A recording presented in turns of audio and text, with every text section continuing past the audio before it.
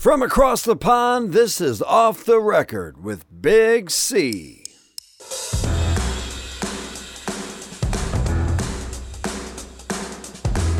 And this is Big C. Thank you very much, Shaggy. And this is Off the Record, and it's episode number 89. That's season 2, episode 29. Just one more before we hope to be recommissioned.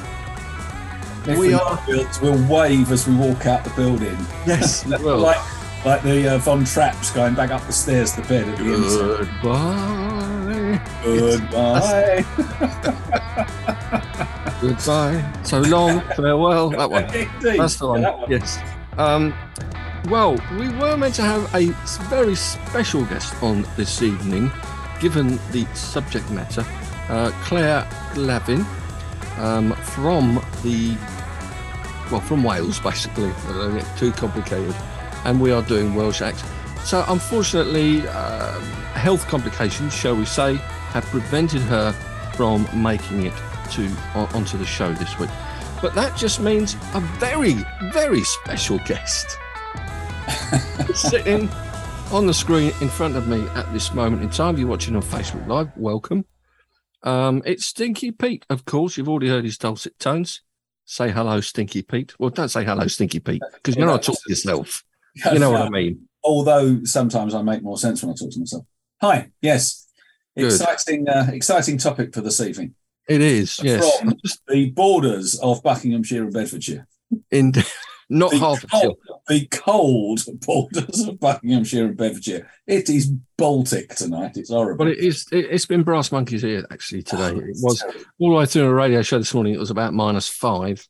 Maybe it went down to -4. But, now it's a mere 1 degree. So it's crept up during the day, but no doubt it'll go below freezing overnight. We're warmer than Shaggy's, the studio over there. I think it's yes. It's about 50 degrees over there, which is 10 degrees here. So it's a lot warmer over there. I'm not jealous at all. No, not. The subject matter, as you maybe hinted at, we didn't say what it was. Well, I did say Claire was from Wales. We're going to discuss some Welsh acts. We've had a Scottish one with Gordon. I don't know whether you were on that one, were you? No, I listened to it afterwards. It was maybe the first you were on that one. Yeah, Gordon was on. He did Scottish acts. A poor Scottish accent still. He's got to work on it, definitely. Definitely. I mean, he's a shame because amateur, frankly. It's a shame that Claire's not on one because she texted me early on saying, I'm going to have to get my best Welsh accent. Secondly, I was hoping she was going to help me with the pronunciation of some of the towns that some of the Welsh artists that I picked were born in.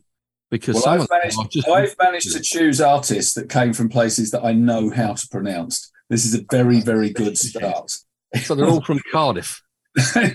No, Cardiff is one of only 2 Western European capitals I have not been to. Really? Yes. I don't know how I've managed to get to nigh on 66 without ever having gone to Cardiff, but I haven't. Well, I've been to Cardiff. Yeah. Well, of course. The Millennium Stadium. The cup finals, yeah, I'm sure you have. Yeah, we went we lost to Blackburn in the cup final. We lost to everybody. We always lose the cup final.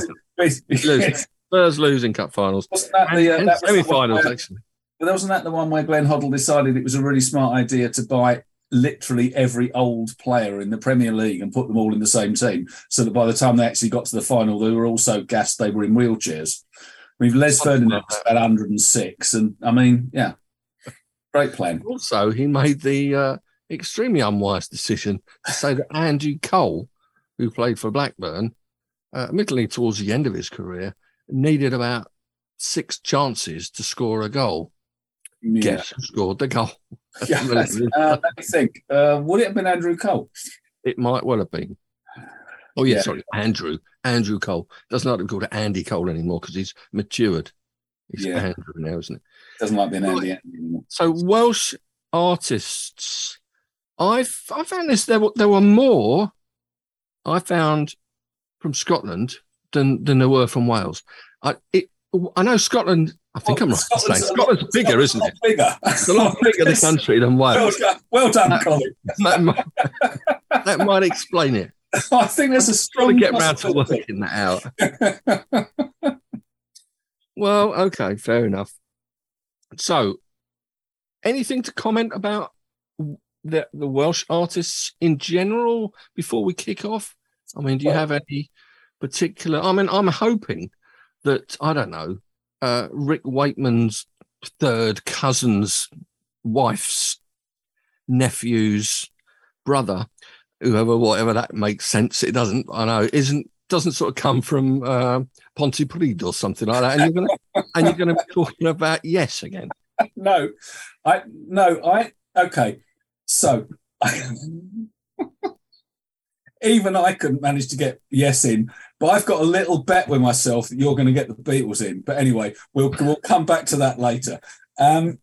So I decided that I was going to go totally down the rock route on this one. So I've got four rock bands.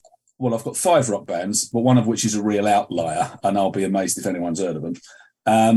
And then for my kind of 6th one, I've grouped together a whole bunch of Welsh rockers from various generations, but I think you will have already spoken about a lot of them. So it is anyone else, so I'll just throw in. But not that I know their music. The ones that I've chosen, I've stuck with ones where I actually, you're aware of them, familiar with them, familiar enough to talk about it. I think what is worth saying is, and I think we can all agree on this, I mean, email me if I'm lying, I think that the Welsh definitely have the best singing voices in the world. Now everybody's going to raise their hands up and say, no, don't be ridiculous. But I mean, the Welsh have an enviable reputation as singers, classical and kind of, more and traditional. But if you go through, you can go through a list of great Welsh singers, all of whom are known internationally for their voices. And then you've got the Welsh choirs, and you've got the whole history of kind of Welsh Baptist singers and all the kind of the religious songs that come out of Wales, all the great hymns, Guide Me, O Thou Great Redeemer, all that lot, they're all Welsh.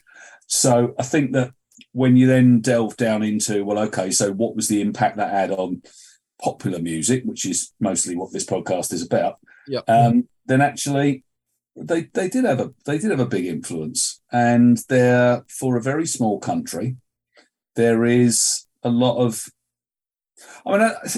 there isn't any massive global acts, probably bar one, but there are lots and lots of acts who have had a really interesting and varied career, and have added to certainly the scope of British music significantly.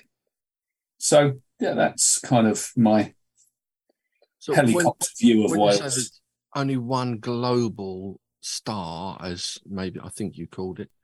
Is that within the field that you've been looking at, or no, just more generally? Just yeah. I mean, if you say Welsh music superstar, one name is always going to come first, isn't it? And rightly so, because at every level he has been a superstar and has still, in his, late 70s, early 80s, has still got a voice to die for. I mean, an amazingly strong voice for a man of his age. So, a genuine global vocal superstar for sure. Yeah, good old Shaky. Yes, that was exactly who I meant. Of course. You haven't got Tom Jones in your list, I assume. No, well, I haven't got Tom Jones. Rock. No, well, I haven't got Tom Jones in my list largely because he almost. It's like talking about American music and feeling that you have to put Elvis on the list, regardless of whether you like the voice or not. There are a few global superstars who transcend everything, and I think Tom Jones falls into that category. I mean, the length of career that he's had, he does have a stellar voice. I mean, he really does. Can't argue with that. He's got a good voice. So I just got a thing about Tom Jones, not in a good way. I don't know. I just find him a bit creepy, to be honest. Well, he is also responsible for one of the most embarrassing moments of my early married life. So, I'm not saying I'm a massive fan. In fact, I'm not a massive fan. I'd still, gun to the head, I'd choose him over Elvis, obviously. He. We won't go into the details of that then. But you can't argue. You didn't throw your underpants at him or anything, did you? No, I think I've told the story before. He was performing in Birmingham, and him and his aunts. Yeah, I remember. Holidaying, and he was coming out. And my missus was standing around waiting for me to turn up with the car, and he thought she was standing there for an interview, and she didn't even have a clue who he was. Never mind what the interview. He got 2 kids under the age of 3 squawking at him, and nightmare. Anyway, so so when she got in the car, I said, "What was all that about?" She said, "This bloke said to her one of the autograph." I said, "Yeah, that bloke was Tom Jones, love."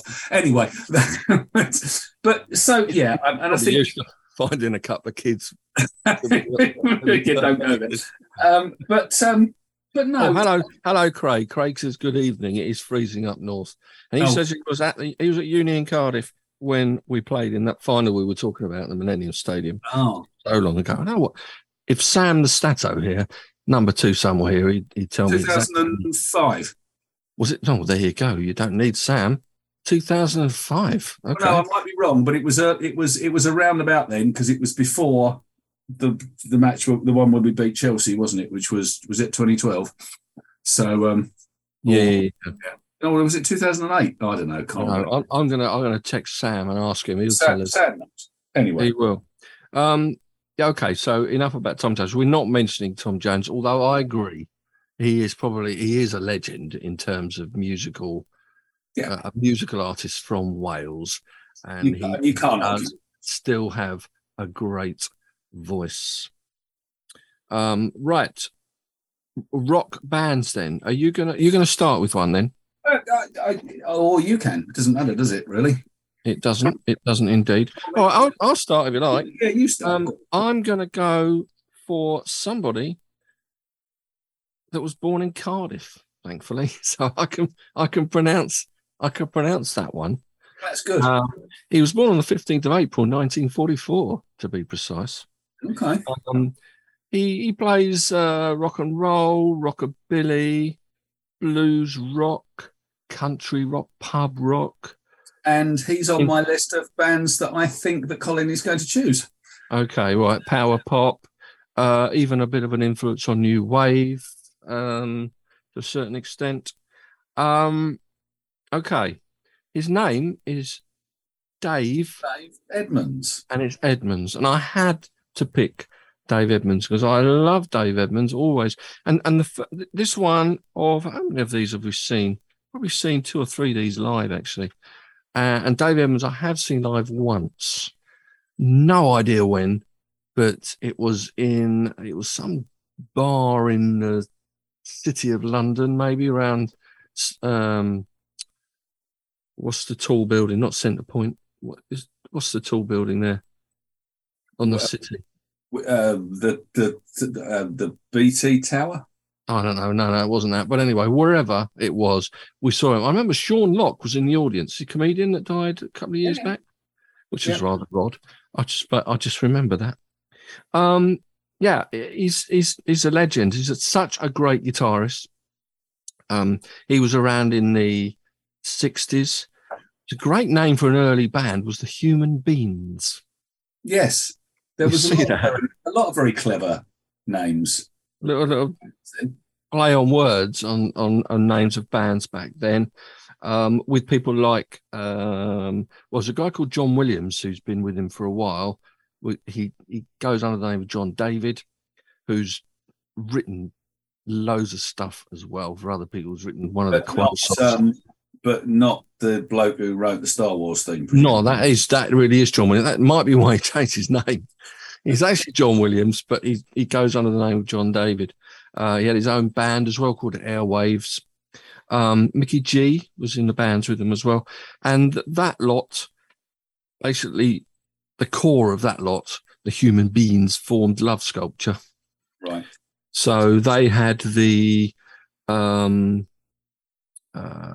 Dance. It was actually their second single, but Sabre Dance was sort of a reworking of the Khachaturian classical piece. Is that right? How you pronounce it? Khachaturian. Khachaturian. That's the one. All right then. Well, there you go. It was inspired by Keith Emerson's classical arrangement or rearrangement of, yeah. John Peel's a big fan, and he helped as a Radio 1 DJ back in the 60s, and he was still around in the 70s and 80s. I don't know when he died. It was probably this century, wasn't it? I think 2001, 2002, wasn't it? John Peel features in quite a few of mine as well. He's a real big influence, and getting them on the radio. And Sabre Dancing got to the top 5. Amazing guitar playing on that from Dave Edmunds. They split, went solo, and then of course had his big #1 single, Solo Artist, which is a reworking of Smiley Lewis' song I Hear You Knocking. Indeed. Which is #1 at Christmas in 1970. You might well be going to be telling me the same stuff as I'm telling you. No. I have got a Dave Edmunds reference in one of mine because he is on a very famous album by one of my bands. So okay. I'll return to Dave Edmunds later. Fair enough. Well, he came across when he was producing Shakin' Stevens. We mentioned Shaky earlier on in jokingly, but he produced Shakin' Stevens' first album called A Legend, perhaps mistakenly initially. That was the first record on the MAM record label. Got to #4 in the States. This is I Hear You Knocking, by the way.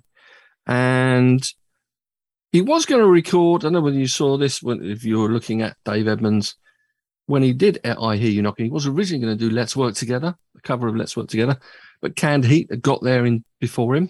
Oh, okay.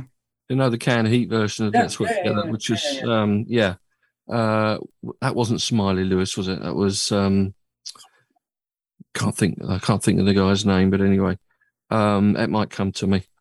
He also had an acting role. He's had one acting role in the movie Stardust. Okay. Do you remember that? Yeah. I clearly follow up. But I think I did actually back in 1974 because it was a follow up to That'll Be the Day. Was it better or worse than Silver Dream Machine? Well, it's got to be better, surely. Well, because Silver Dream Machine may be one of the worst films ever made. That's why. Exactly. So, but it had a reasonable title track, sort of Silver Dream Racer, wasn't it, or something? Yeah. It was cool. Then he went and he became a massive producer as well. Had a couple of big hits. Phil Spector sounding with Baby I Love You and Born to Be With You. Didn't he wasn't he in Rockpile? He was. In fact, he had an album called Rockpile and a studio called Rockpile. But wasn't his band called Rockpile as well? Eventually it was, yes. Okay. He named the band after the studio. It's linked with the pub rock movement, as I said earlier on. So people like Dux Deluxe, Brinsley Schwartz, and the Flaming Groovies, and Foggett, I think, as well. He was involved with as well. If you remember them, Foghat. They get played on Planet Rock from time to time. I bet they do. It's probably pronounced Foghat. It is Foghat. It is Fog. It's not Foggett. No, it's Foghat. All right, it's Foghat. There's probably a reason for that then. And then he met Nick Lowe during that time because he was in British Sports. Because the two of them got together, wrote songs together, and he had masses of albums. That's when I first really got into Dave Edmunds around the New Wave time. So he had an album called Get It with Nick Lowe and Rockpile. And they made a bunch of albums. Unfortunately, Nick Lowe and Dave Edmunds were both on separate record labels, so they couldn't record it as Rockpile. Even though they were Rockpile on all of them, Dave Edmunds, Girls Talk, and Get Out of Denver, all these Queen of Hearts, all these were actually Rockpile. So it was Nick Lowe, Dave Edmunds, Billy Bremner, not the one, the Dirty Leeds player. I love Billy from Bremner. Scotland. And who's the other fella? Terry Williams on drums, Garrett Watkins in the accordion as well. But Terry Williams also features in My Left Later as well. Oh, there you go. They all tie together. Well, but that's one of the interesting things about Welsh music. Basically, there is a link between, there's like a family. Everyone. And all of the bands at some point have got someone in the family tree. And that's what I find fascinating about the whole thing. And they're all called Williams, probably. Or Jones, maybe. I think, I think that's a bit of an exaggeration. Stereotyping, I think, there, Colin. Oh, we don't want to stereotype. Anyway, Rockpile finally made their first album, released it when their record companies, obviously, they moved on from their companies in 1980. And that was the only album they made as Rockpile, Seconds of Pleasure, which was a great album. But how many albums did he had? He only had 2 top 40 albums separately. It's Repeat When Necessary and Twangin'. Repeat When Necessary had the Queen of Hearts and the Crawling from the Wreckage and Girls Talk, which was written by Elvis Costello. Heck of a song. It's a great song. And ostensibly retired in 2017. He did have an album of instrumentals that came out in 2015. I think I got that somewhere. Can't remember what it's called. But I just love his guitar.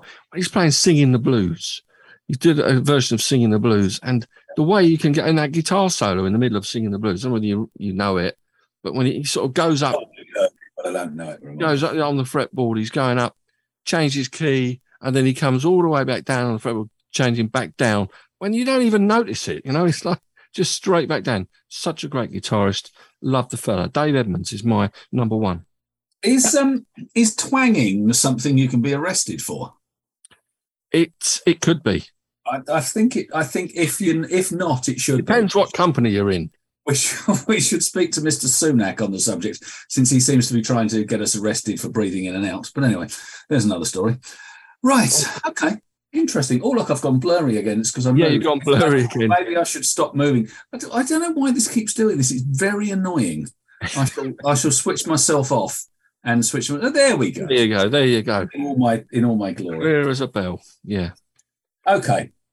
So, my first act was formed in Rill in 1981. Well pronounced. And who needs Claire? They initially were formed as a punk band, and unbelievably, in 81, they decided, yes. Well, no, sorry, no. Okay, let me start again. The band that I'm just talking about were formed in Rill in 1981. They initially had formed as a punk band in 1977. Ah, right, okay. And they were called The Toilets. Oh, this rings a bell. Well, it shouldn't. What in the name of all that is holy makes someone wake up one day and go, I'm going to form a band and we'll call them The Toilets? Well, they are punks.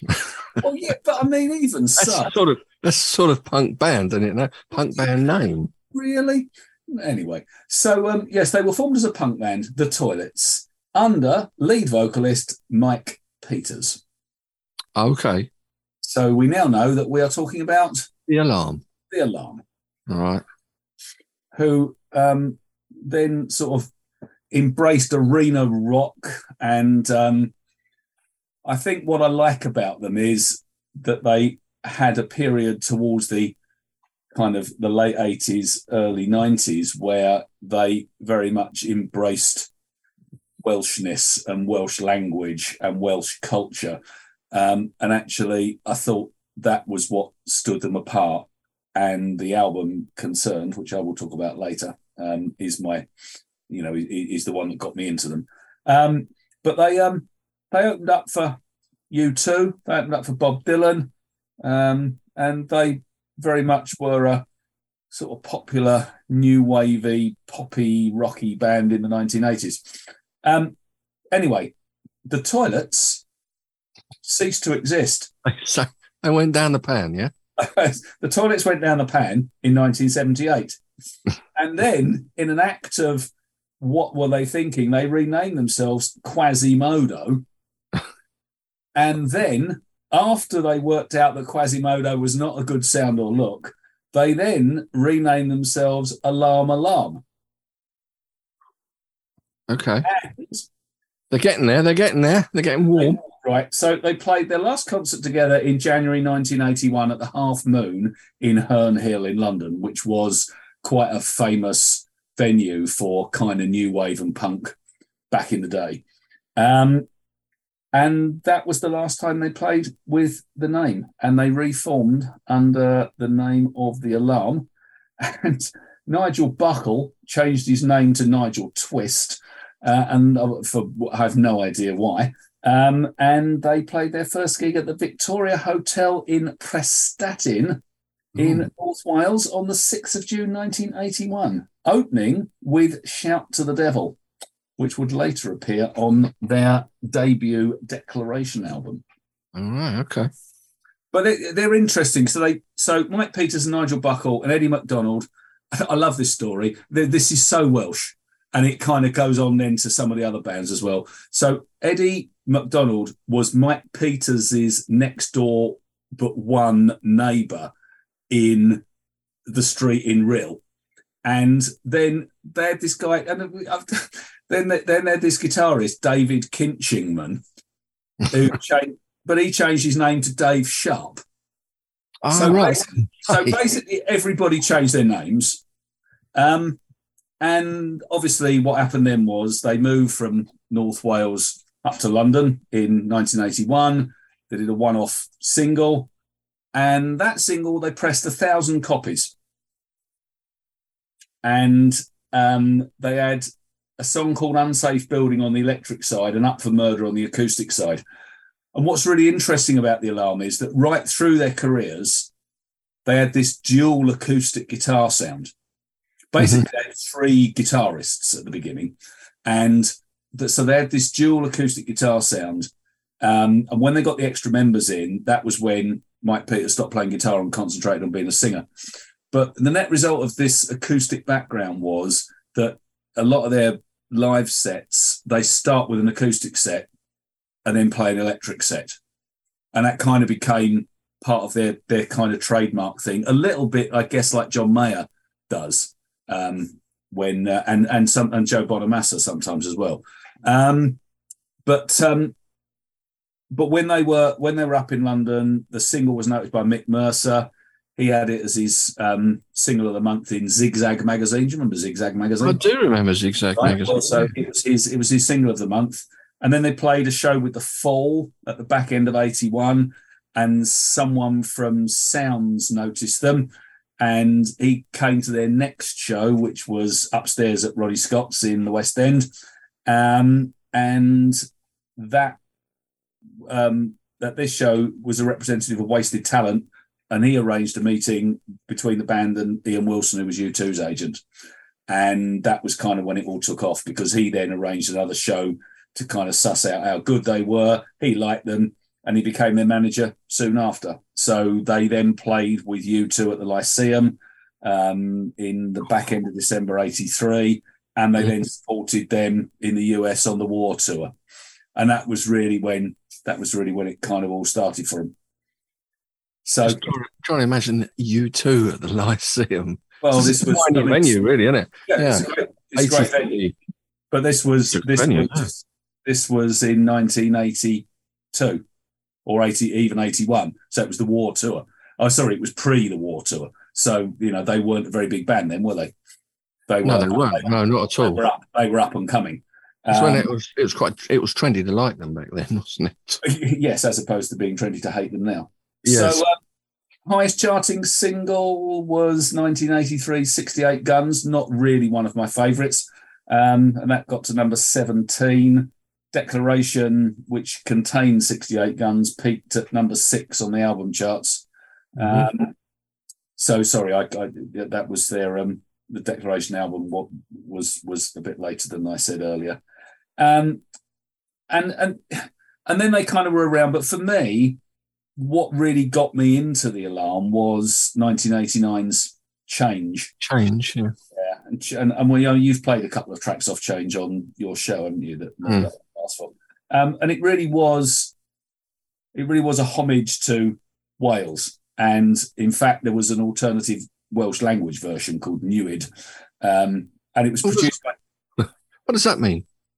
I'm going with Change. Yeah, good move. But Claire would probably say it was nothing to do with it. It's something to do with Auntie's toothbrush, but whatever. But it was produced by Tony Visconti, and so when you've got Tony Visconti as your producer, you're not going to do a lot wrong. And that produced the biggest hit in America. So "Sold Me Down the River," which you might remember, and that got number 50. Yeah, got to 50 in the Billboard. 100. Devolution, Working Man Blues, Love Don't Come Easy also got radio airplay. The track New South Wales had the Welsh Symphony Orchestra, the Morriston Orpheus Male Voice Choir. It was really popular in Wales, but it didn't sell as well as some of the other stuff. And eventually there were deaths in Peter's and Twist's families. And so 1991, they kind of broke up. That was when Raw came out. But when I got into them, it was just one of those weird accidents of history. That Change album came out. I heard "Sold Him Down the River" on the radio and thought, well, I really like that. Went down to Woolies that weekend. The album was there. Bought the album on tape in Woolworths, and then on the Monday morning, I was driving off to run a team building program where I was meeting one of my mates, and we were doing potholing and abseiling and all this kind of stuff. Where were we doing it? Abu Dhabi in mid Wales. So I drove from Dunstable to mid Wales, listening on repeat to the alarms, singing a New South Wales and all the rest of it as I ploughed into mid Wales as opposed to South Wales. But so it kind of, there was kind of a Welsh connection there to me getting into the album. But I play that album a lot. I still play it a lot. I bought the CD a few years ago, and it's a regular one either in the car or on my CD player, because I don't think there's a duff track on the album, and that "Prison Without Prison Bars," which you've played a couple of times, is my real favourite. Yeah, so the Alarm, my first ones. Yeah, I had the Alarm down as well as on my list, but I'm rather keen on the Strength album, which came out just after Decoration. Yeah. Things like the title track, and probably my favourite track is 68 Guns. I don't know whether you, not 68 Guns, that was on Declaration. That was on Spirit of 76. Yeah, Spirit of 76. Spirit of 76, good song. And it's about 7 minutes long. Bit short for you, I suppose, 7 minutes? Well, yeah, but New South Wales is pretty long. Right, okay. That's permissible. Pete does like a long song. I do like a long song. More of that later. You said, yes, I'm sure. Did you say split up after Raw? The original band split up. They got back together later. They got back together because I'd say after those 4 albums, they got I'm talking 5, I suppose. Decoration, Strength, Eye of a Hurricane, which is another good album. That had a couple of good hits on as well. Yeah. I'm trying to look in America. Yeah, Rain in the Summertime, sort of top 70. Now, that's quite good over there, I suspect. And Presence of Love, both on that album as well. That was a good album. And, I can't remember the other song. There's another song which was Rescue Me. Rescue Me is another good song on that album as well. But they had 14 further albums. Yeah. The last one being in 2021. Yeah. And Mike Peters had a health issue, a health scare or something like that. Rings a bell. Yeah, in 2015 or 2016, he was ill. I remember it. Something to do with his eyes? Was it something to do with his eyes or something? I don't remember, mate. No, I can't remember either. I remember there was an issue. Okay. Anyway, he's a good vocalist, and I think for me, Change is their best album by a long way. But I just think they're for a band that came out of the punk movement or the new wave movement, they became very, very different and forged out a career. Being a minor arena rock band. Certainly not Toilet. No, not Toilet. Bad Right. place. Okay. I'm moving on to my next one then. On a similar, it gets around a little bit as well. This fella, you might well have him as well somewhere on your list. I don't know. But I was really, really wanting Claire to be here to pronounce this name, the place he was born in. But maybe you haven't got it because all of yours were sort of quite pronounceable. Mine are very pronounceable. Oh, okay. Well, this guy was born on the 2nd of August, 1948, in a place called... Does it have a lot of L's in it? No, it doesn't. Oh, well, you should be all right. Istradmanach.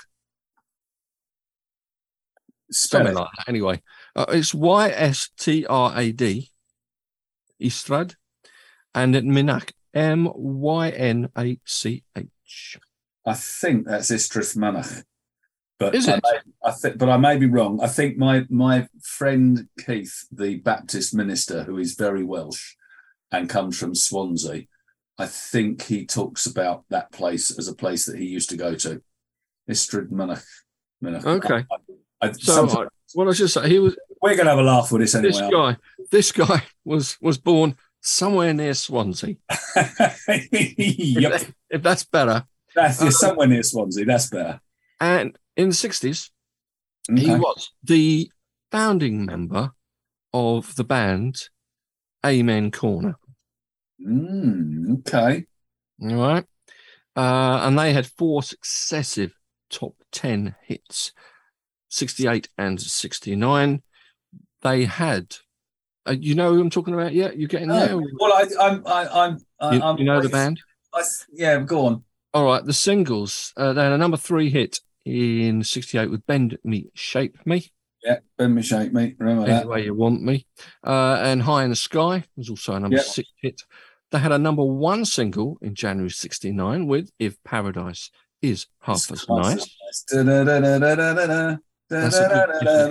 great song. Yeah, Probably had it in my 1969 singles podcast, actually. Well, I think I might have had Bend It in my 68. I certainly talked about it. You mean Bend It or you mean Bend Me, Shape Me? Bend It was another band completely. Yeah, Bend Me, Shape Me. Yeah, Bend Me, Shape Me. And also a number 4 hit with a Roy Wood song called Hello, Susan. You can't get Roy Wood in because he's from Birmingham. But he did that. They did have a number 4 hit with that. It's close to Wales. Birmingham? Yeah. Only as much as that I am. No, I suppose it's a bit, ridiculous. It's a bit closer. Much nearer than you are. How far is it from Birmingham to Wales then? It's not that far, is it? Yeah, 100 or so miles. Wolverhampton, all over the border. Okay. Your geography's better than mine then.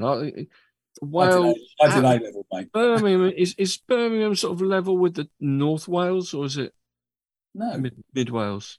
Well, kind of, it's between the two, isn't it? You go past, and then you go up to Shrewsbury and across the border. There's loads of different ways of going. Anyway, there's loads of different parts of Wales. Moving swiftly on. Middle.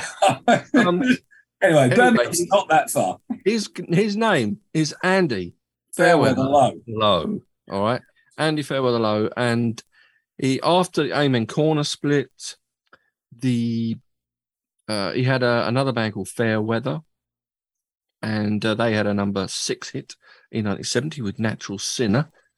I'm a natural sinner. You'd recognise, it's one of those you'd recognise if you hear it, and you thought, is that Andy Fairweather Low? But he does sound a bit like him. He's got quite a distinctive voice.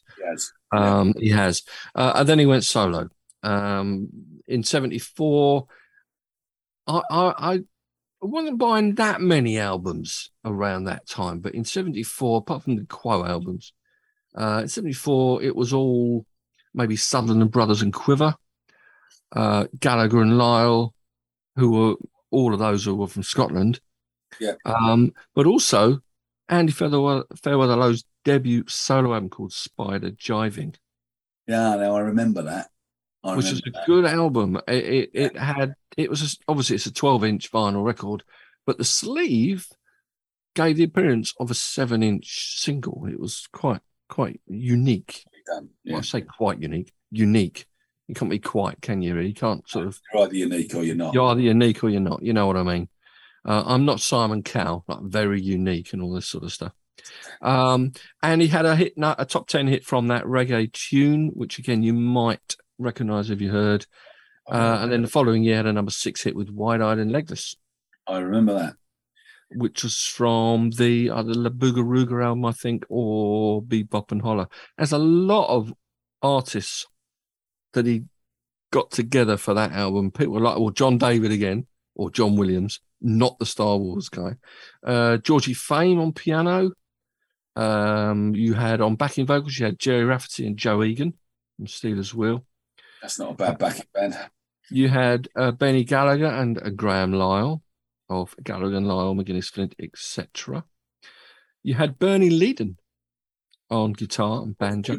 Fame. From the Eagles, yeah.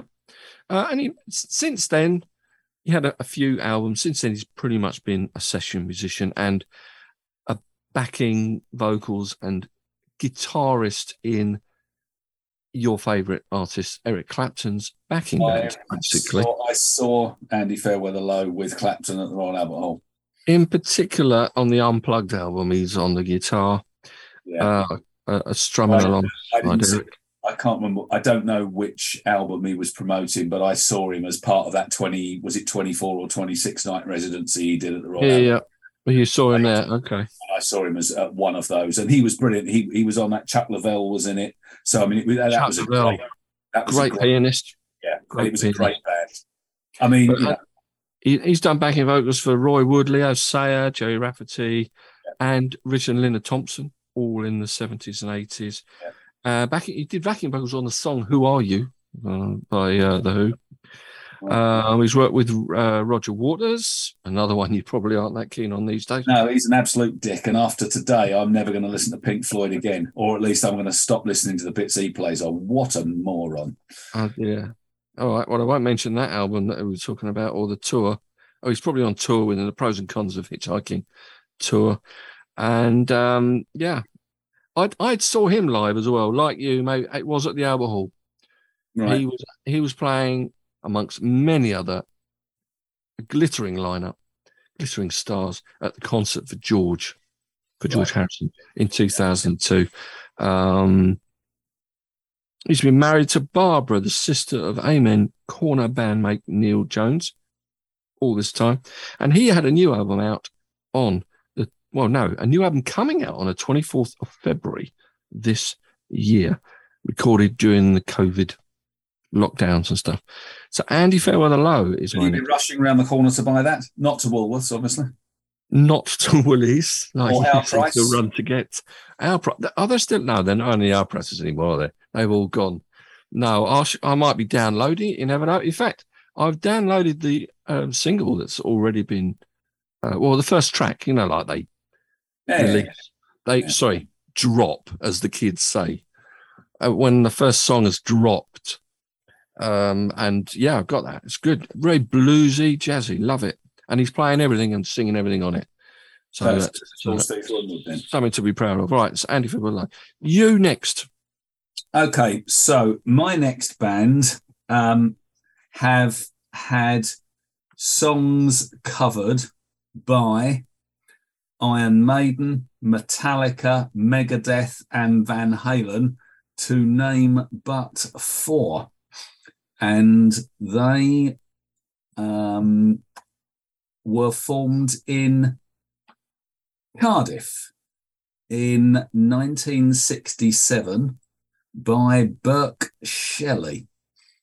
And they are one of that group of threesomes where you've got so many great bands which are only 3 people, and these guys very much fell into that category, and it is Budgie. Budgie. I was going to say Budgie because you requested a Budgie song on the radio show when you had a bit of a Welsh link last week. Well, that's why I did it, because I was thinking about Welsh.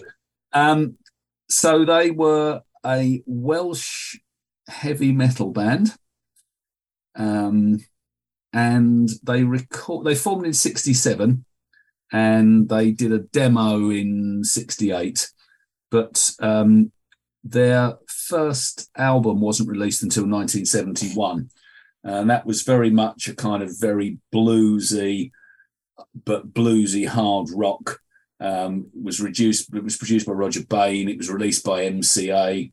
And it really is a classic, like Rory Gallagher's band, and like so many other bands, it's a classic power trio.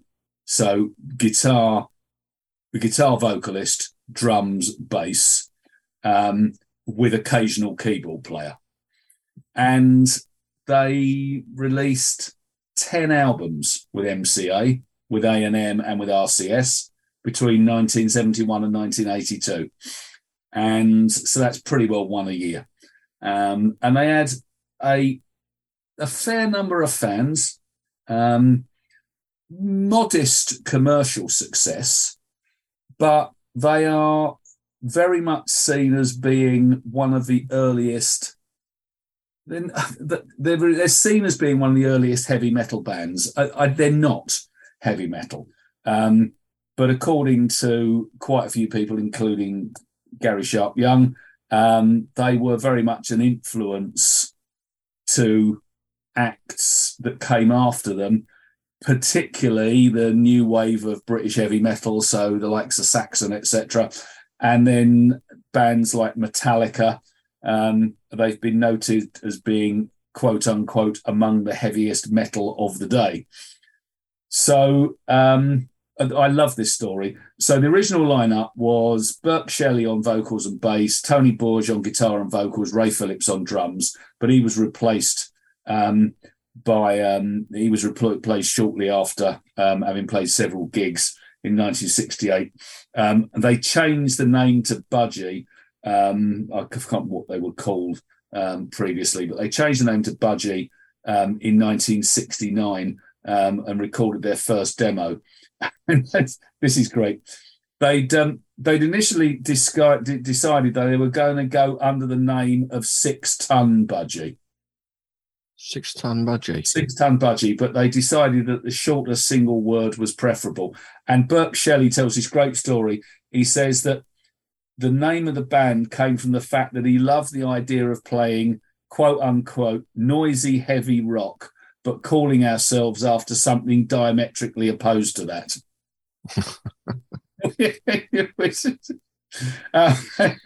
Which I just thought was could have called themselves My Dad, actually. They could have called themselves absolutely anything, but I mean they went with Budgie. Okay.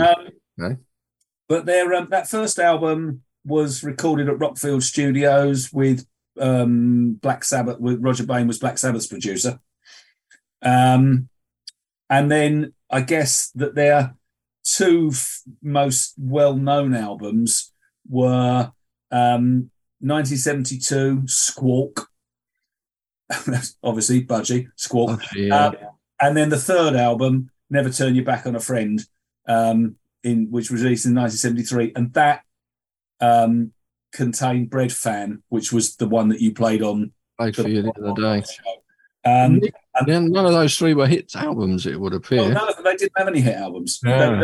They were a real cult band, and for those people who like that kind of music, and I think they were I don't see them as heavy metal. I see them as blues rock, but very much at the hard end of blues rock. But they but it was Bread Fan, which was covered by Metallica.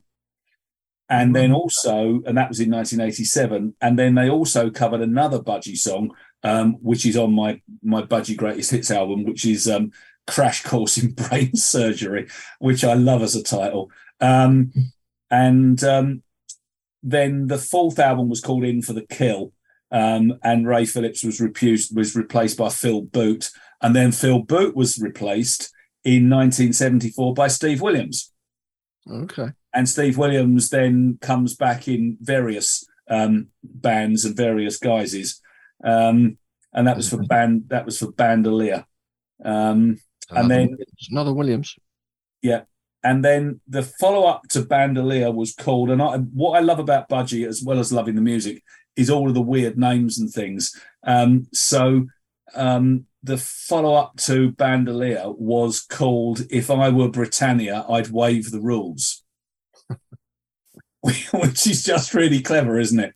And then they got a second guitarist, Miff Isaac, and then Impeccable, which came out in '78, was featured in J-Men Forever, which became a kind of cult 1980s film classic, a cult classic.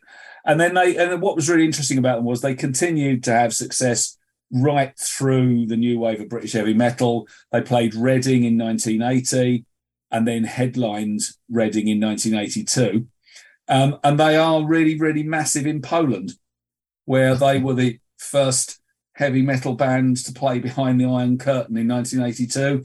And they were the support on Ozzy Osbourne's Blizzard of Oz tour. So they very much fall into that kind of category of, three-man, hard-rocking, kind of tongue-in-cheek a bit, because, like the album titles, the names of the, Bread Fan as opposed to Bread Van, and one of their other songs is called Napoleon Boner Part 1 and 2. And they just have this kind of slightly off, sense of humor to it. And I've always liked them, I've never seen them live, but they're the sort of band who I would have done. I think they have a place in British rock history, and I think rightly so. I was going to say that are they like the Slade equivalent with the album titles? You mentioned If I Were Britannia, I'd waive the rules, but they managed to get 2 T's in Britannia there. Yes, that's right. Yeah. And they got a K in Impeccable, I noticed as well. Exactly. So it's all spelt weird. It's saying they didn't have any hits, but in fact, album-wise, In for the Kill got to number 29. Bandolier in '75 got to 36. They were maybe like in the mid 70s, and then had another in the 60s in 81 with Night Flight, and 82 with Deliver Us from Evil. Yeah, and that was kind of like Amen. And then they kind of stopped. They kind of died a death at that point in the early mid 80s. But I think that if you ask anybody who's into Nawabum, then they would quote Budgie as being a major influence on those new wave of British heavy metal bands for sure. Yeah. Anyway, Budgie. I'm not heard too much by them. I must rectify this. You need to rectify it on a day when you're not feeling stressed and in the need for easy listening, because Enya, they are not. Well, I mean, when you play Bread Fan, it's a hard rocking, great guitar, very much a rocky drum sound and a pounding bass line, and the occasional keyboard whittle, but very definitely not Rick Wakeman-y. There you go. You got him in there. Well, you mentioned all right. Now, well, you did say I was going to mention the Beatles. I suspect this might be the reason why you said it. I'm waiting. And in fact, Pete Sears messaged me earlier because one of the bands that I'm going to talk about later, I said, do any of you guys remember this? And Ian Thea Dawson came back and said, yeah, I loved them. And Pete went, I think I remember one of the songs. And then he said, presumably at some point, if you're talking Welsh acts, you're going to talk about. And I went, no, I won't, but I bet you $1 million that Colin will. Badfinger. No. After all that build-up. Well, okay. No, I knew you were going to choose Badfinger. After all that I knew you were going to choose Badfinger. They're on my list of bands Colin is going to choose. But I was thinking about someone else anyway. Okay, well, maybe I'll have that as well. I don't know. Yeah, Badfinger. I mean, we've talked about Badfinger a few times in the past, so I don't want to spend too long on them. Formed in Swansea in the 60s as the Ivies. They were renamed to Badfinger. Yep. After it was the name was proposed by Neil Aspinall, the Beatles. Was he the road manager? I think he was. And after with a little help from my friends, a lot of the times, with other bands as well, but with the Beatles too, they had sort of working titles before they came up with a little help from my friends. And with a little help from my friends, the working title was Badfinger Boogie. So that's where they got the name from, Badfinger. At Apple Records, McCartney then produced their first single, Come and Get It, which was a top 5 hit over here in the UK. But they also had No Matter What, which was produced by Mal Evans. Now, he was the road manager? Maybe they had 2 road managers, the Beatles. No Matter What. Day After Day, which was produced by George Harrison, and Baby Blue, which was a big hit. That was produced by Todd Rundgren. Is that It's All Over Now, Baby Blue?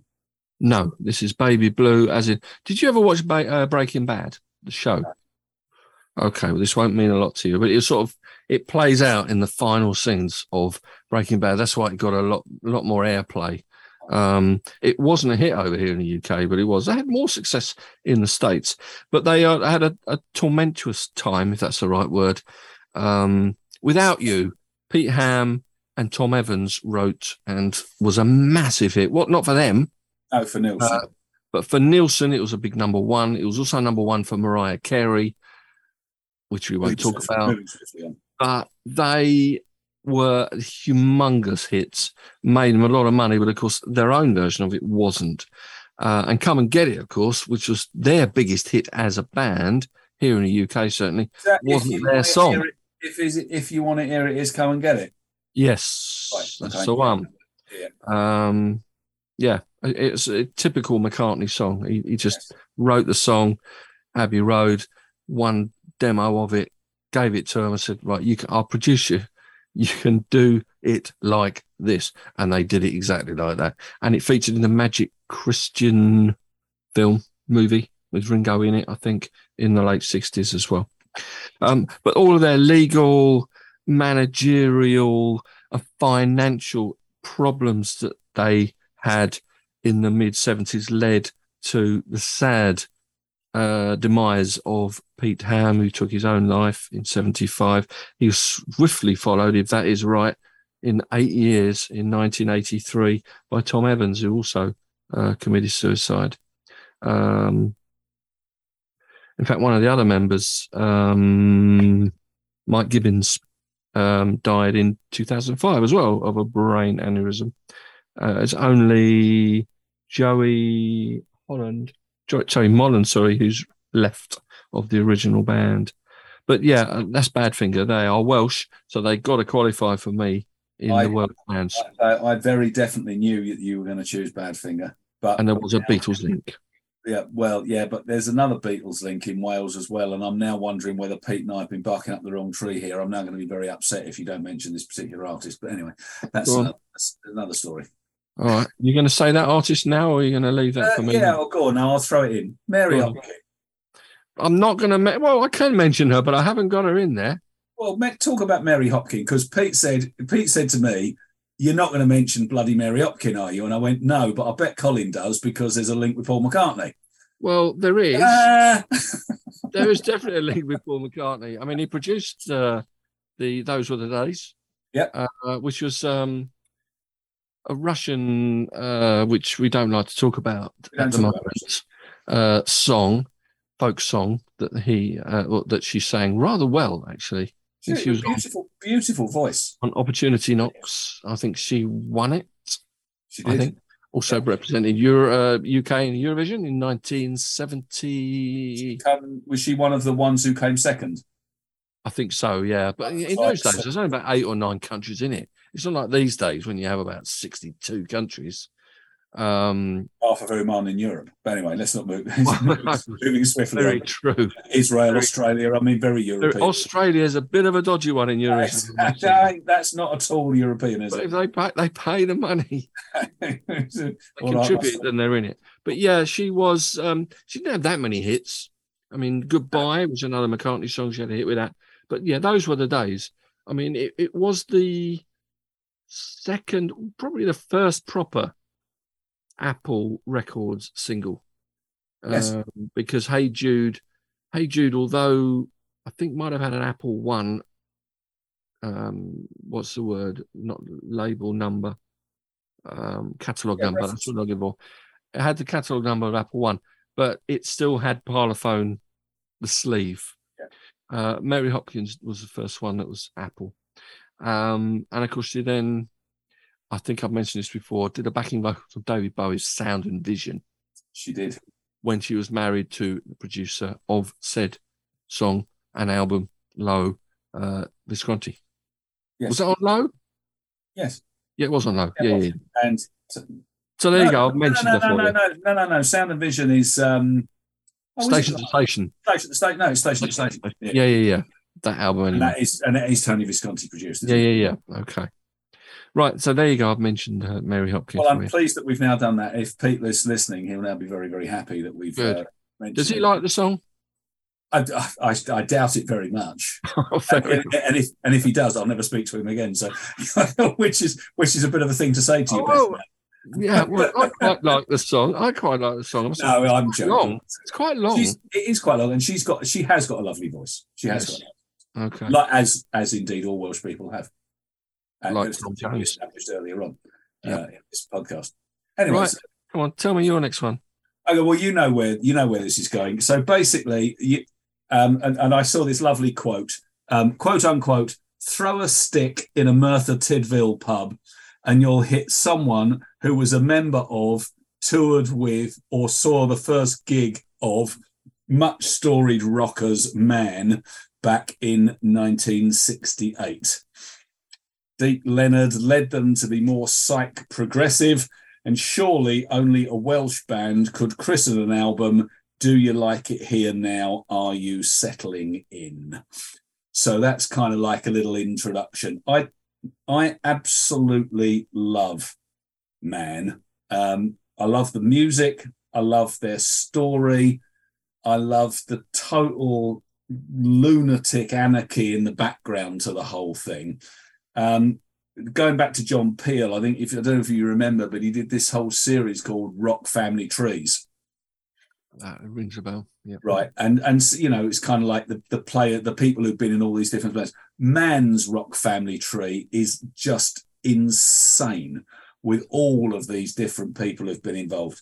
They were formed in 1968 as a reincarnation of, not unsurprisingly, a vocal group, the Bystanders.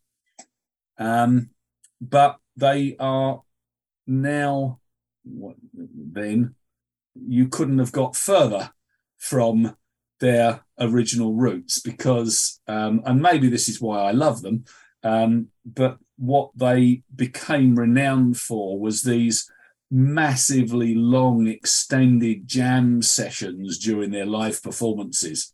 And if you listen to any of their live albums or any of the standalone live albums, then things like 7171551, which is my favorite track, a Deep Leonard song, that goes on forever.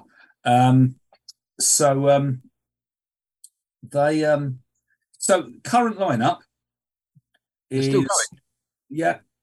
Current lineup is Martin Ace, more of him later, Josh Ace, who I'm assuming is his son, James Beck, Shane Dixon, Malcolm Morley.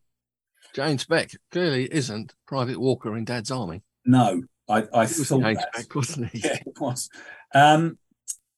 He died, didn't he? So that's the current lineup, but there's been 18 different band members over their duration. The classic lineup is Martin Ace, who's still in the band, Mickey Jones, who you will know, on guitar, Deep Leonard, John McKenzie, Phil Ryan, and Terry Williams, the aforementioned drummer. Terry Williams on drums. Yeah. And then on Maximum Darkness, which was their 1975 live album, which was the first Man album I bought, they had John Cipollina, who is, he wasn't in the band for very long, but he was on Maximum Darkness. And interesting, and it's weird how these things happen. But one of the guys I follow on Twitter, he always posts these, chart lists from America and the UK and kind of rock history stuff. And bizarrely today, he posted something which was a kind of like a little article in Melody Maker about the upcoming tour of the Man Band in support of their new live album, Maximum Darkness. And then the tour was in August 1975. And they were playing with a band called O and an acoustic musician called Johnson Field. And the first gig of the Maximum Darkness tour was a free concert at Harlow Park. Was it really? And I was there. There used to be loads of free. There used to be a free concert, at least once a month at Harlow Park, and I saw quite a few bands there. But man, it's about half an hour from where I am at the moment. Probably a bit further for Pete nowadays. But when he were a young kid in the when we were in the 20s, yeah, it still wasn't that far from him. No, and it was a really good venue, and I saw a few bands there. But I just thought it was funny that it came up literally today on Twitter. So I sent him a message and said, "Yeah, I was at that gig," and it was brilliant. So they've had these 18 people. You've got this classic lineup. In July 2017, the official Man discography listed, get this, 423 releases on 75 labels. These albums? Releases. Yeah, okay. 423 releases on 75 labels in 24 different countries. And they have you've got them all. And you've got them all. No, Gordon's picking, he's getting me the best ones. All right. I had some stuff on tape and stuff which I've lost over the years. But what I love about Man, and this is a little bit like Budgie, it must be a Welsh thing, they have some of the great album titles. So September 1969, 2 Ounces of Plastic with a Hole in the Middle. I mean, what a great album title. November 71, Do You Like It Here Now, Are You Settling In, which was the one I referenced. You mentioned that one, yeah. November 72, Be Good to Yourself at least twice a day. You don't even want to go there with what that's about. At least once a day. Quite. Yes. May 1974, Rhinos, Winos and Lunatics. Now, on that album, there is a song called Scotch Corner. And if you read the write-up about why they wrote the song, they were holed up at Scotch. Have you ever been to Scotch Corner? I think we've transited it between England and Scotland, yeah? Yeah, right. So basically, you drive to the end of England, and just before you fall into Scotland, you come to Scotch Corner. It's an absolute shithole, and it's awful. And on the album, they basically talk about the fact that they must have been on tour, and they ended up in Scotch Corner and observed that if you were going to commit suicide, this would be a place you'd go to do. Oh, right, okay.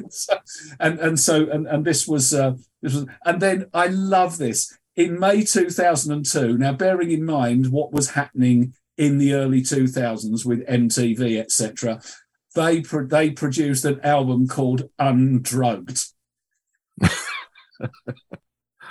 That is classic. That is absolutely classic. They had some normal albums at slow motion. Yeah. But then the other thing that they're really famous for is these great live albums. So Maximum Darkness, which was September 75, is just, it's a quintessential live album. It's raw, it's dirty, it's kind of loads of noise in the background. You can hear them plugging stuff in. I mean, it's a real proper live album. But they produced they brought one out in July 1973 called Christmas at the Patty, and that it was a live concert where they invited loads of their mates and guests to play, and then there were some complaints, and the gig had to finish early, and because it finished early, they didn't get to play much of a set. So it's in the Man canon of albums, but there's only 11 and a half minutes of Man on it, and everything else is other people, including the aforementioned Dave Edmunds. Oh. Now, so this is brilliant. It was originally released as a limited edition double 10-inch album. Not 7, not 12, 10. Let's get Gordon onto that. Yeah, well, it's worth a fortune. Yeah. So, and it was, because it was a limited edition, it had a recommended retail price of £1.43. And it topped the budget album chart that when it came out. Mm-hmm. And it was subsequently released on CD. And then unusually, it was re-released on 10-inch vinyl in Italy in 2001. No idea why. No idea why, no. Okay. But then even more famously, because Christmas at the Patty has only got 11 and a half minutes of Man on it, but even more famously, Live at the Paget Rooms in Penarth, which is famous because they spelt Paget wrong. Live at the Paget Rooms, which was released in September 72. The front cover says, special limited edition for Man fans. And they only made 8,000, they only pressed 8,000 copies. And they were sold at a budget price as well, and they sold out within a week. So it came into the UK mid-priced LP chart at number 1. The next week it had totally disappeared, and then it was unavailable for 30 years until it was released on CD in 2002. So in Christmas at the Patty and Live at the Paget Rooms, you've got these two absolutely unique albums. Graham Seeley, who you will remember, has got both. Mm-hmm. Ooh. They are worth a lot. Well, I mean, Graham, I'm sure Gordon will know, but from what I know, because they were limited runs and because the Patty is a 10-inch album, then it's pretty well unique. So they're worth stuff. And are we talking sort of psychedelic rock? Well, you see, the Deep Leonard era, they were seen as being kind of a bit proggy. And I guess that was because a lot of the songs were long, but I don't think they are proggy. They're more blues, rocky. I mean, they've been called psych, prog, pub rock. Blues rock, probably. Blues rock, yeah.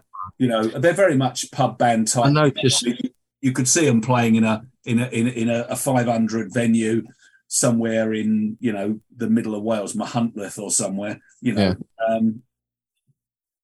I noticed they're on Pi. Yeah, they're on Pi. The Pi is there. Produced Ron Schroeder, who actually produced a lot of the earlier Quo stuff when they were on Pi. Maybe it was like a stock producer they had at Pi Records. I don't know. And it mentions here, actually, at that time of 69 time, 2 ounces of plastic with a hole in the middle. While mixing the second album, Leonard left. That's right. And was replaced by Martin Ace from Leonard's previous band, Dream. At this time, Man were recording 3 demo sessions a week for Leeds Music, including Down the Dustpipe, which was taught to status quo. That's right. Yeah, I saw when I was doing my background reading that they were Down the Dustpipe. Okay. So you've managed to throw in so many different people. No Andy Fairweather the Low in that, though. That's a bit strange. Well, I'm sure at some point or other he must have played with them. He must have been. He's on the family tree. I mean, that thing at the beginning, this throwing a stick at anyone in a Merthyr Tydfil pub, that really is what it was like. And the Man are famous for the fact that these people, they came, they went, they came back, they went again, they came back doing a different thing. Then they turned up in, because the Flying Aces was another Welsh band that was obviously Martin Ace's band. So and they were all linked. It was just this kind of like trying to wrestle a hydra, trying to work out who was playing for who. Mm. But a fascinating band. I mean, they're really good musicians, and Maximum Darkness is one of the great live albums. Really is. Okay, Man. I'm going for another guy who was born. He's a bit younger. Born on the 19th of October, 1957, in Prestatyn, Wales. Press that in. Just about managed that one, I guess. Press that in. Press that in. Now, this guy, from a young age, which is always a good sign for me, he was into the music of the Beatles, the Beach Boys, Dylan, and Love. One of my favourites. His career, however, started in 1977. He was a musical director of the Rocky Horror Show, amazingly, I was reading, and then became the keyboard player for the Waterboys in 1983 through 1985. Aye. And he played a big part on their third album. I think this is the C, but he left in 1985. His name is Carl Wallinger. Don't know whether you know him. No, I don't know anything about him at all. Okay. Well, he left in 1985. He was a multi-instrumentalist, so you probably like him. He was replaced by Guy Chambers, who was his future collaborator. I think he wrote a lot of songs, Guy Chambers, with Robbie Williams, actually. Or wrote them all, and Robbie Williams had his name attached to it. I don't know. Allegedly. Reportedly. Something is said. He's worked on a lot of stuff. Sinead O'Connor's Lion and the Cobra album. And then Sinead O'Connor herself provided backing vocals on his next band's name, his next band 2 albums. The names of those, the name of the band's World Party. You've not heard of World Party? Now, I have, yes, I have, but I am very much struggling to remember anything they did.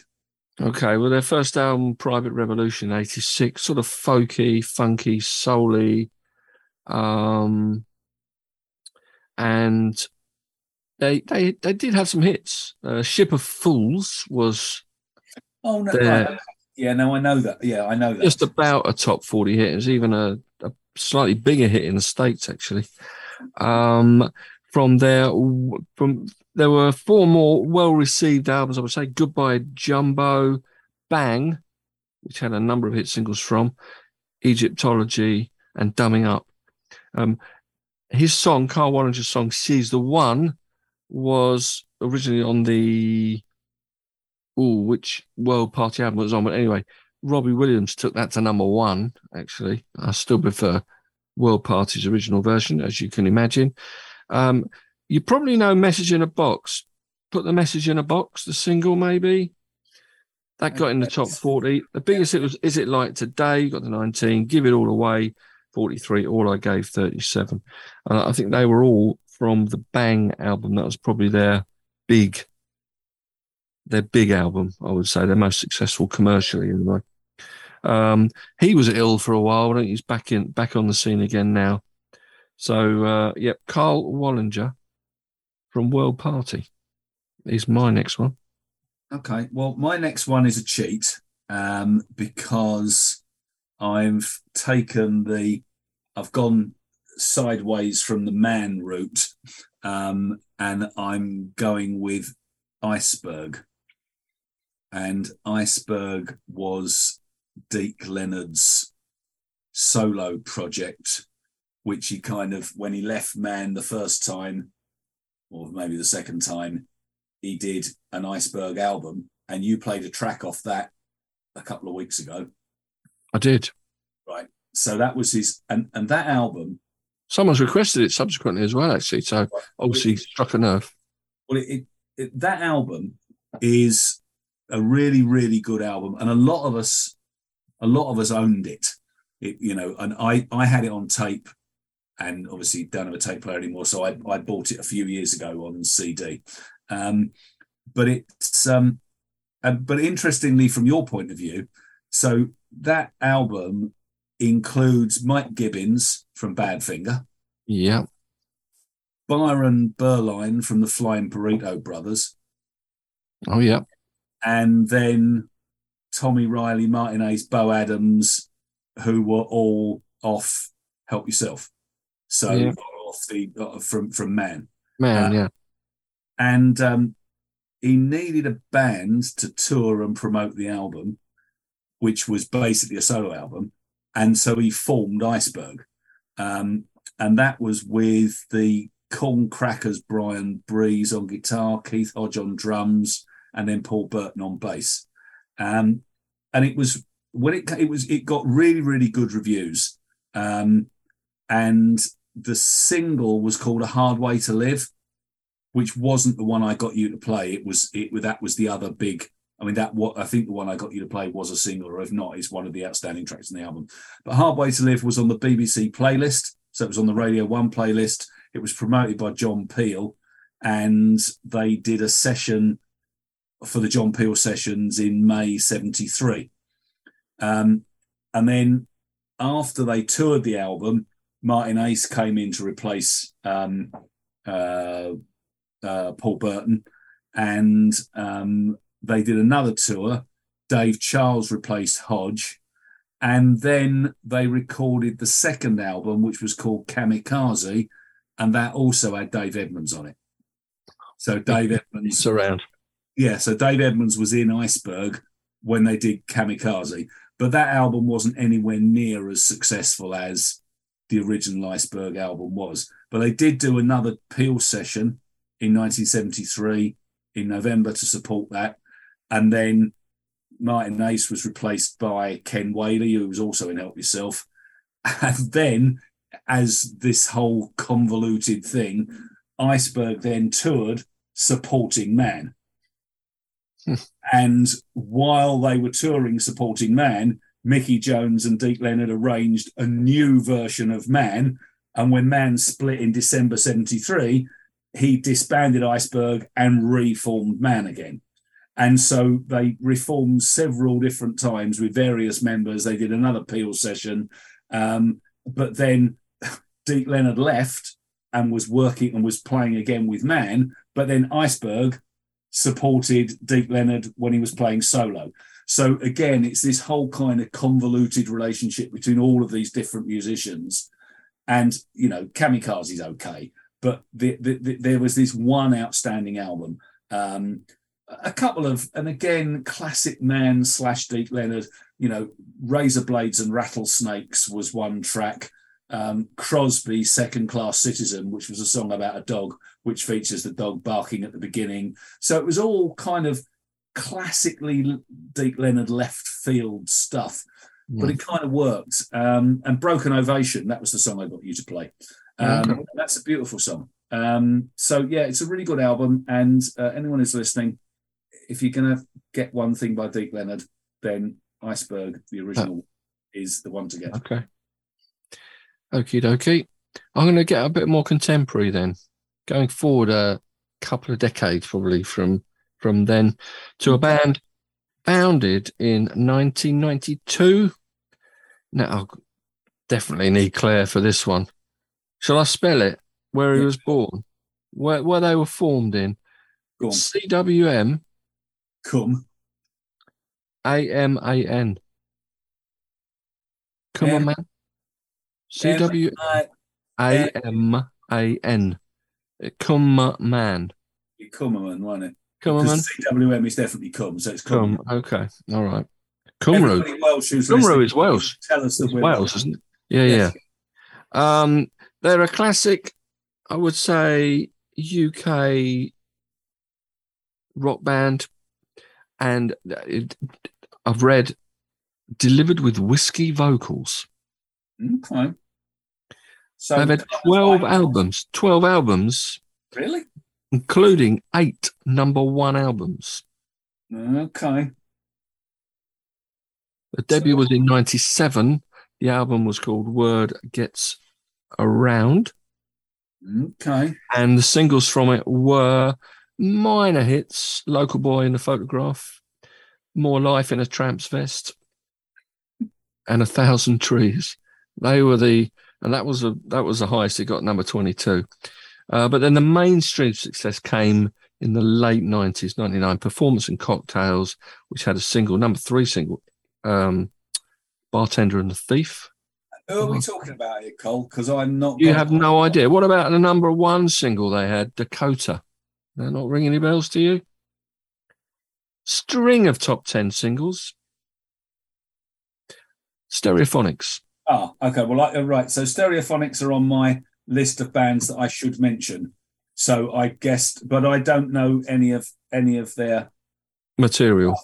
And also, this is what was confused me, because what I read about Stereophonics said that Kelly Jones is living proof that Aberdare is a good town to come from, and Aberdare certainly isn't whatever. No, or maybe they formed the band there. Maybe Kelly Jones lived in a local village or something. I don't know.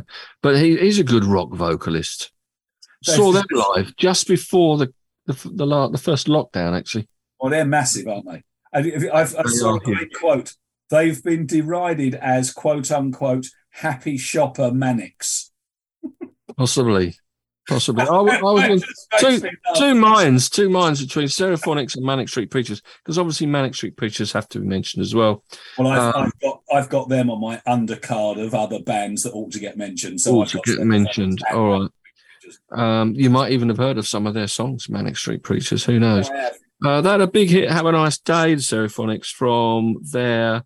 Well, originally the album was called Jeep, but they got into legal issues with that title, so they had to change it to Just Enough Education to Perform. "Have a Nice Day" is referred to on the thing, but I looked at a kind of rock bands from Wales thing, which might have been Kerrang or something.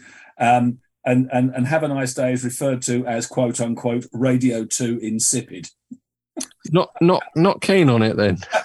Whoever wrote this is clearly not. Clearly not a fan. You can't comment. So the rock, it's a decent song. It's a decent song. They did what about Madam Helga? They had a good cover in 2001. Sorry, got to number 4. Handbags and Glad Rags. Yes, I saw they'd done a cover of that. I don't know, but which, yeah, I mean, it's a good vocal. It's just a great song, isn't it? Yeah. By the other man, Manfred Mann's singer, Mike Darbo. Yes. But they've had no hit singles since 2015. But I think a lot of these bands don't even bother with singles anymore, do they? Just knock out an album and do a massive stadium tour and trousers the cash. Well, that's it. That's where the money's made, isn't it? Right, so Stereophonics. He's referred to as a little man with a big voice. Sounds about right. Do you know the song Madame Helga? I know it. I know the name. I couldn't sing it for you. No, but it's the other one that's mentioned along with "Have a Nice Day," the rock radio friendly Madame Helga. Not keen on that one either. Then maybe. I as I say, I don't know. I mean, I know Stereophonic stuff, but I don't know enough about them. The same as I don't know enough about Manic Street Preachers. I know that they did this kind of masses against the classes, and if you tolerate, your children will next. If you tolerate this, your children will be next, and various others. But see, I've written down where the Manics were formed, but I can't even read it. But is it Blackwood or something in Wales in '86? Yeah, I mean, yeah, Manics, they've got to be mentioned. Everything Must Go and This Is the Truth, probably their biggest 2 albums, are they? Described as prolific, consistently intriguing lefties, evolving from punk agit rockers to hit-making national treasures. A neat and incongruous trick. Unreconstructed love for Guns N' Roses, The Who and Rush. Probably a mixture of them all, yeah. There's only three of the main band members now. But obviously there was the mystery, of course, of Richie Edwards, was it? He disappeared, didn't he? He disappeared way back when, yeah. Yeah. In fact, in February '95, he disappeared. Yeah. He's pronounced dead in 2008. I think he's probably living on an island in Thailand. Living on some desert island, listening to a bunch of songs. He's probably in the list for us. Yeah, he's probably done that. Right, so Manics, you got to mention anyone else? Well, I've got others to mention, but I've got one more of my kind of list. Go on, then. Throw that one in. Okay, so this is my one, which is my the one which is real left field. I don't know whether you will have ever heard of them. Sassafras. I have heard of them. Right. Okay. So Sassafras are amazing. I've never heard of Iceberg, though. I didn't remember Iceberg, but I played one, you said, the other day. You played an Iceberg track. Maybe I hadn't heard of it then. Anyway, Sassafras, yeah. Sassafras, right. So formed in 1970 in South Wales, still active. They've only had 9 members in their entire history. which from 1970 to 2017 is pretty good going. They're an interesting band. They are a mix of rock and roll, prog, and country. And what they were famous for was this kind of twin guitar solo sound, Dice Shell and Ralph Evans. Ricky John Holt on bass, Rob Reynolds on drums. 1972, they signed to George Martin's Air Productions. All right. And when they did that, at George Martin's instigation, they added Terry Bennett on vocals and Rob Jones on drums. And that's pretty well, that's 6 of them. That's pretty well the lineup. There was another 3 who've kind of come and gone. And they released an album in 1973 called Expecting Company. They're interesting. They toured the US with 10 Years After.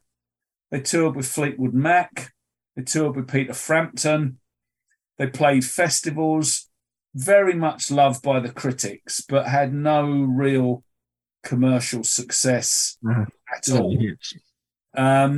I remember them. I remember a record being played by them, I'm sure in the mid-70s. I'm going to get you to play one tomorrow because I just downloaded both of their albums, both of their famous albums on Spotify. Wheeling and Dealing might be the song that was played. Yeah, that's right. It's a great song. Because some songs, in the mid-70s, they got played a hell of a lot. Yeah, well, it just didn't get anywhere. No, but it's a really, really good song. But they would in America because you get airplay on the radio included into the exactly. Billboard. So they're described, and I think this is absolutely right because I listened to 2 or 3 tracks earlier on this evening while I was getting dinner and sorting out. They're described as, quote unquote, a sort of Welsh Fleetwood Mac / Eagles hybrid with soaring West Coast melodies and a real road trip rock feel. And I think that's about right. You can imagine driving down the California Coast Highway, listening with the roof down, listening to Sassafras. Oh, see, I was thinking, when you saw on West Coast, I was thinking about Llandudno. Yeah, no, not Llandudno or Towyn or Aberystwyth or indeed anywhere of that nature. Do you know what they hold the record for? Is it the biggest number of S's in the band name? No, but that's a good call. That is a very good call. Yeah. A sassafras is a plant, I discovered. Anyway, no, they hold the record for the highest number of gigs in a single year in the United Kingdom. Really? How many gigs did they play in a single year? I think this was 1971 or 72. I would say, well, presumably they got to have a bit of a break. I would say 335. 332. Oh, I wasn't bad. You were very good. 332, beating Slade by 1. And that's spelt W-O-N. So Slade played 331 in a calendar year, and Sassafras played 332. Cool, okay. And they're a real niche band that lots of people have never heard of.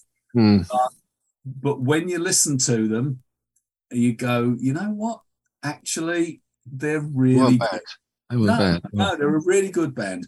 And as I say, they're still around. There's a YouTube thing of them playing in Cardiff in 2022.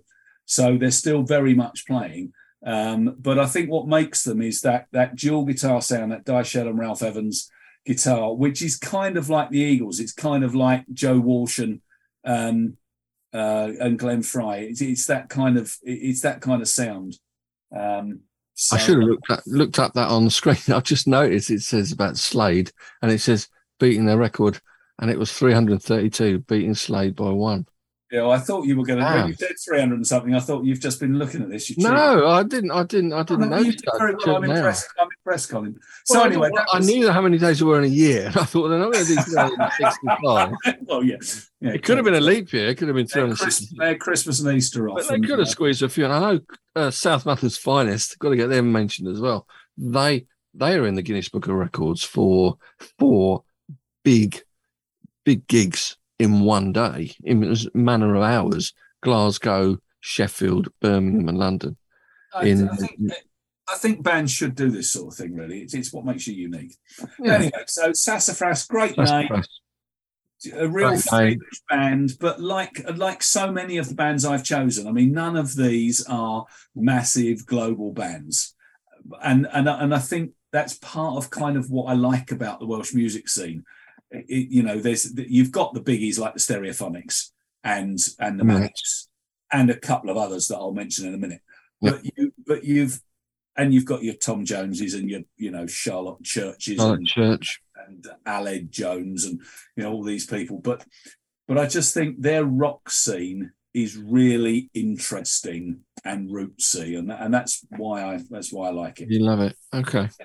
Right, we can get onto a few of these other names in a second. I'm just going to throw in, because I jokingly mentioned him at the start, and since we've gone through the alarm, I'm just going to mention him anyway, and that is the unmistakable. He was born on the 9th of April, 1948, in Cardiff. Michael Barrett was his birth name. Okay. He was the UK's biggest selling singles artist in the 1980s. Was he? Shaky. Was he the biggest selling singles artist? The UK's biggest selling singles artist in the 1980s. Steps back in amusement, because I know he gets ridiculed. He's had 33 top 40 singles. I've seen Shakin' Stevens live. Well, we saw him supporting the South London's Finest a few months back at the OVO Arena. I saw him at I think it was the Freshers' Ball in 1976 at Hull, and it was Shakin' Stevens and the Sunsets. Shakin' Stevens and Sunsets, which of course he started with the Sunsets in the early, with Dave Edmunds producing his first album with the Sunsets. A lot of covers, things like Sea Cruise, Daddy's Rock and Roll, Sweet Little Rock and Roller, stuff like that. I've got to be honest, he was very good live. I mean, it's not high school music, but we'd had a few beers, and it was the university was full of freshers. I mean, as soon as he became successful, I mean, he was seen by Jack Good, and he was cast in the new musical Elvis in 1977. He played Elvis in his prime years. I think even you would admit probably his prime years, the early period of time. The Vegas years were covered by PJ Proby. Do you remember him from the 60s? I do. Now, interestingly, PJ Proby did an album with Focus, one of my favourite prog bands. Focus Con Proby. Well, there you go. He's not alive now, is he? I don't think he's alive anymore. To Mother Focus. But he had a number of hit singles, number ones, in fact, 4 number ones. This Old House, Green Door, Oh Julie, Merry Christmas Everyone, which was put back a year because of the Band-Aid thing in 84. Wasn't invited on that. Probably had the ump, and he did it. He got to number one in 85, Christmas number one that year. Believe it or not, the Sunsets were an early support act for the Rolling Stones in December 1969. Wow. I know. You learn something every day, don't you? Success eluded him anyway with the Sunsets. Did his solo career, did the Elvis business, and then in the 80s he had this string of hit singles. And the early stuff around 80, 81, there's a lot of Dave Edmunds-ish. I don't know whether he might even have produced one of the first ones.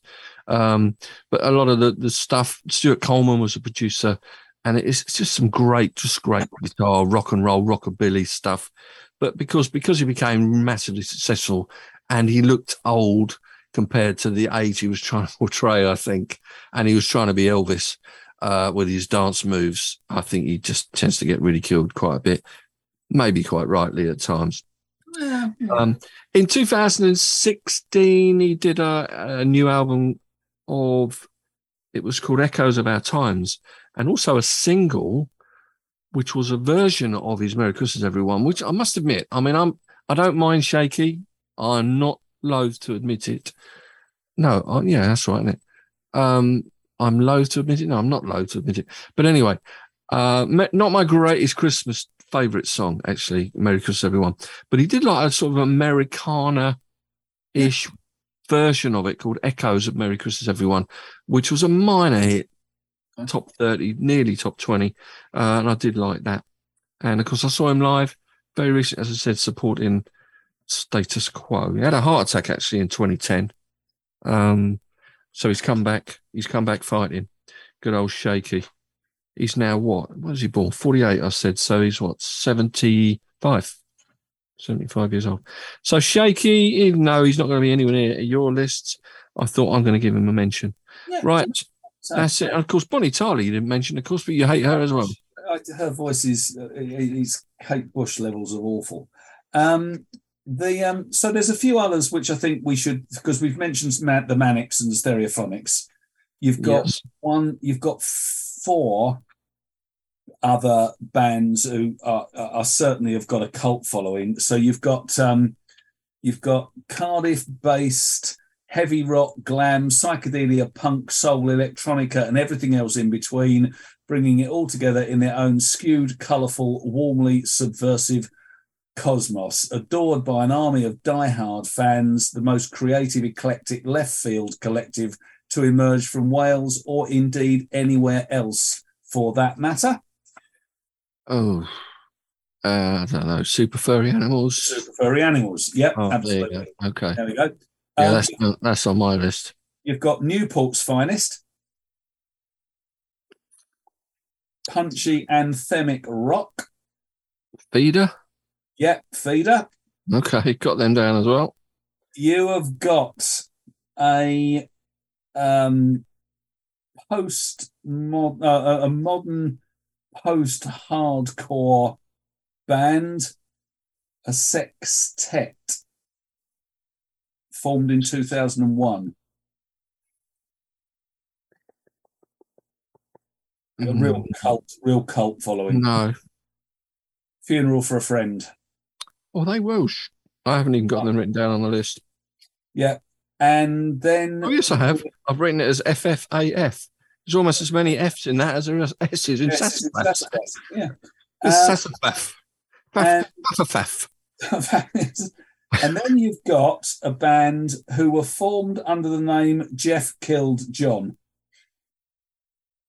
And they started doing covers of Metallica and Nirvana, but they're now one of the biggest names in the metalcore scene. 1 million albums in the States, 5 million albums worldwide.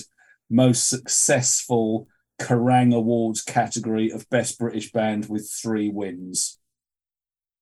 Right, no, tell me. Bullet for My Valentine. All right, it's similar. I think they're along the lines of Funeral for a Friend as well. Okay. Yeah, I've got a few names here that I wouldn't even have. Well, of course, John Cale. Yeah, John. He was founding member of Velvet Underground. Velvet Underground, yeah. But he's had a stack of solo albums as well. He's got a new album out this week, I think, because I was reading an article about him. I think it was in The Guardian last week. He's literally got a new album coming out any time now. He hasn't changed. Still as anarchic and weird as he ever was. Real character. Weird as I ever was. That was David Byrne in Talking Heads, or not something like that. The only ones I've got on my list, I don't know. We mentioned Bonnie Tyler briefly. John Cale, Mary Hopkin, Roger Glover as Welsh. What, from Supertramp? No, that's Roger Hodgson. Oh, that's Roger Hodgson. Roger Glover as in Deep Purple. Deep Purple, yeah. And bass guitar on South London's Finest Wild Side of Life when Alan Lancaster wasn't around. And he produced that song as well. Racing Cars, do you remember them? I do remember Racing Cars. They shoot horses. One song. They shoot horses, don't they? I saw them live too. Racing Cars played at Hull. You did? The Racing Cars played at Hull when they brought out They Shoot Horses, Don't They? And in fact, weirdly, we decided that because I was chairman of the RAG committee that year, we decided what would be a really good wheeze was to do a marathon dance, which is what They Shoot Horses, Don't They was about. So we did this 24-hour marathon dance, which was a killer. and I probably never recovered. But Trying to think, was that in the middle of New Wave time, wasn't it? Racing Cars single. No, it was 77. No, 77. Yeah, it was 70. Well, that wasn't the middle of New Wave, was it? It was the start. Well, yeah, okay, maybe it's the start of punk and New Wave. Scritti Politti. I didn't realise they were. I didn't realise they were Welsh, but they were really good. They were terrific live. They were very, very good musicians. Racing Cars, yeah. Scritti Politti, do you know them? Bit pop. Yeah, know of them. Yeah, poppy. Spencer Davis. Yeah, Spencer Davis Group. And the only other one I've got written down here, talking to Tom Jones, but the other sex, Shirley Bassey. Shirley, yeah. Tiger Bay's finest. And the only one to do more than one Bond theme, I think. Is that right? It is. Yeah. Did we mention Keris Matthews and Catatonia? I don't think we did, but we have now. She did a song with Tom Jones, didn't she? A Christmas hit. She did. Yeah. Oh, yeah. Baby, it's cold outside. But so many people have done that, haven't they? Yeah. But it was their version of it. There was a new wavy version, wasn't it? Iggy Pop and Debbie Harry did a version of that, I think. Yeah. Oh, no, that was World. No, that's not Baby, it's cold outside. That was Well, Did You Ever? Or Did You Ever? Yeah. Anyway, have we exhausted our Welsh acts? I think we probably have, haven't we? Probably have. I think we have. Who was listening as well. Yeah. Yes. Well, that's it. Thank you very much, Pete. And shame we didn't have Claire on to tell us how to pronounce these Welsh names. And she might have come up with some obscure Welsh acts that we weren't so familiar with. I don't know. I think she would have come up with some pop ones, I think. Maybe so. Yeah. She's very pop master. She's I'm pretty sure if you check. I'm pretty sure if you check, it's Astrid Munach. Okay. I think that's what Keith said, and he came from Swansea, so he ought to know what he's talking about. He should know. Swansea. Swansea's easier though, it must be said. Anyway, this podcast will be posted to the usual places over the weekend. That'll be Spotify, Anchor, Google Podcasts, Apple Podcasts, et al., or basically wherever you get your podcast, you can you'll find it. And of course, one day. The BBC. We will be on the BBC. We will be. And then, as we said, 10 years later, we will be on Dave on repeat. But all these podcasts are available. You can get them all 89 of them. Well, 88 at the moment. 89 will be over the weekend. Will be on the CBW Radio website, cbwradio.com. You'll find them all on there. And of course, it's on our Facebook page, Off the Record Facebook page as well, Off the Record with a K. But in the meantime, we've done Welsh acts. Maybe we'll do Azerbaijan acts or something maybe next time for a change. We've done the Scots, we've done the Welsh, we really need to do the Irish, don't we? I suppose we should. At one point. There's a lot to go at with Ireland. So yes, true. But it's bigger than Wales, is it, Ireland? Well, it depends. Now, you see, this is interesting. So, include Northern Ireland. Do we give Ireland back to the Irish and make it the island of Ireland, or do we do Northern Ireland and Southern Ireland? Okay, maybe we do a mix of both. Decision we need to make. So as to not upset people, we'll maybe do both. Well, we'll upset them whichever way we do it. True. Upset the Unionists or the very true. All right. Well, anyway, all I've got to say now is, thank you, Pete. Good night from me. And good night from him. Thank you very much.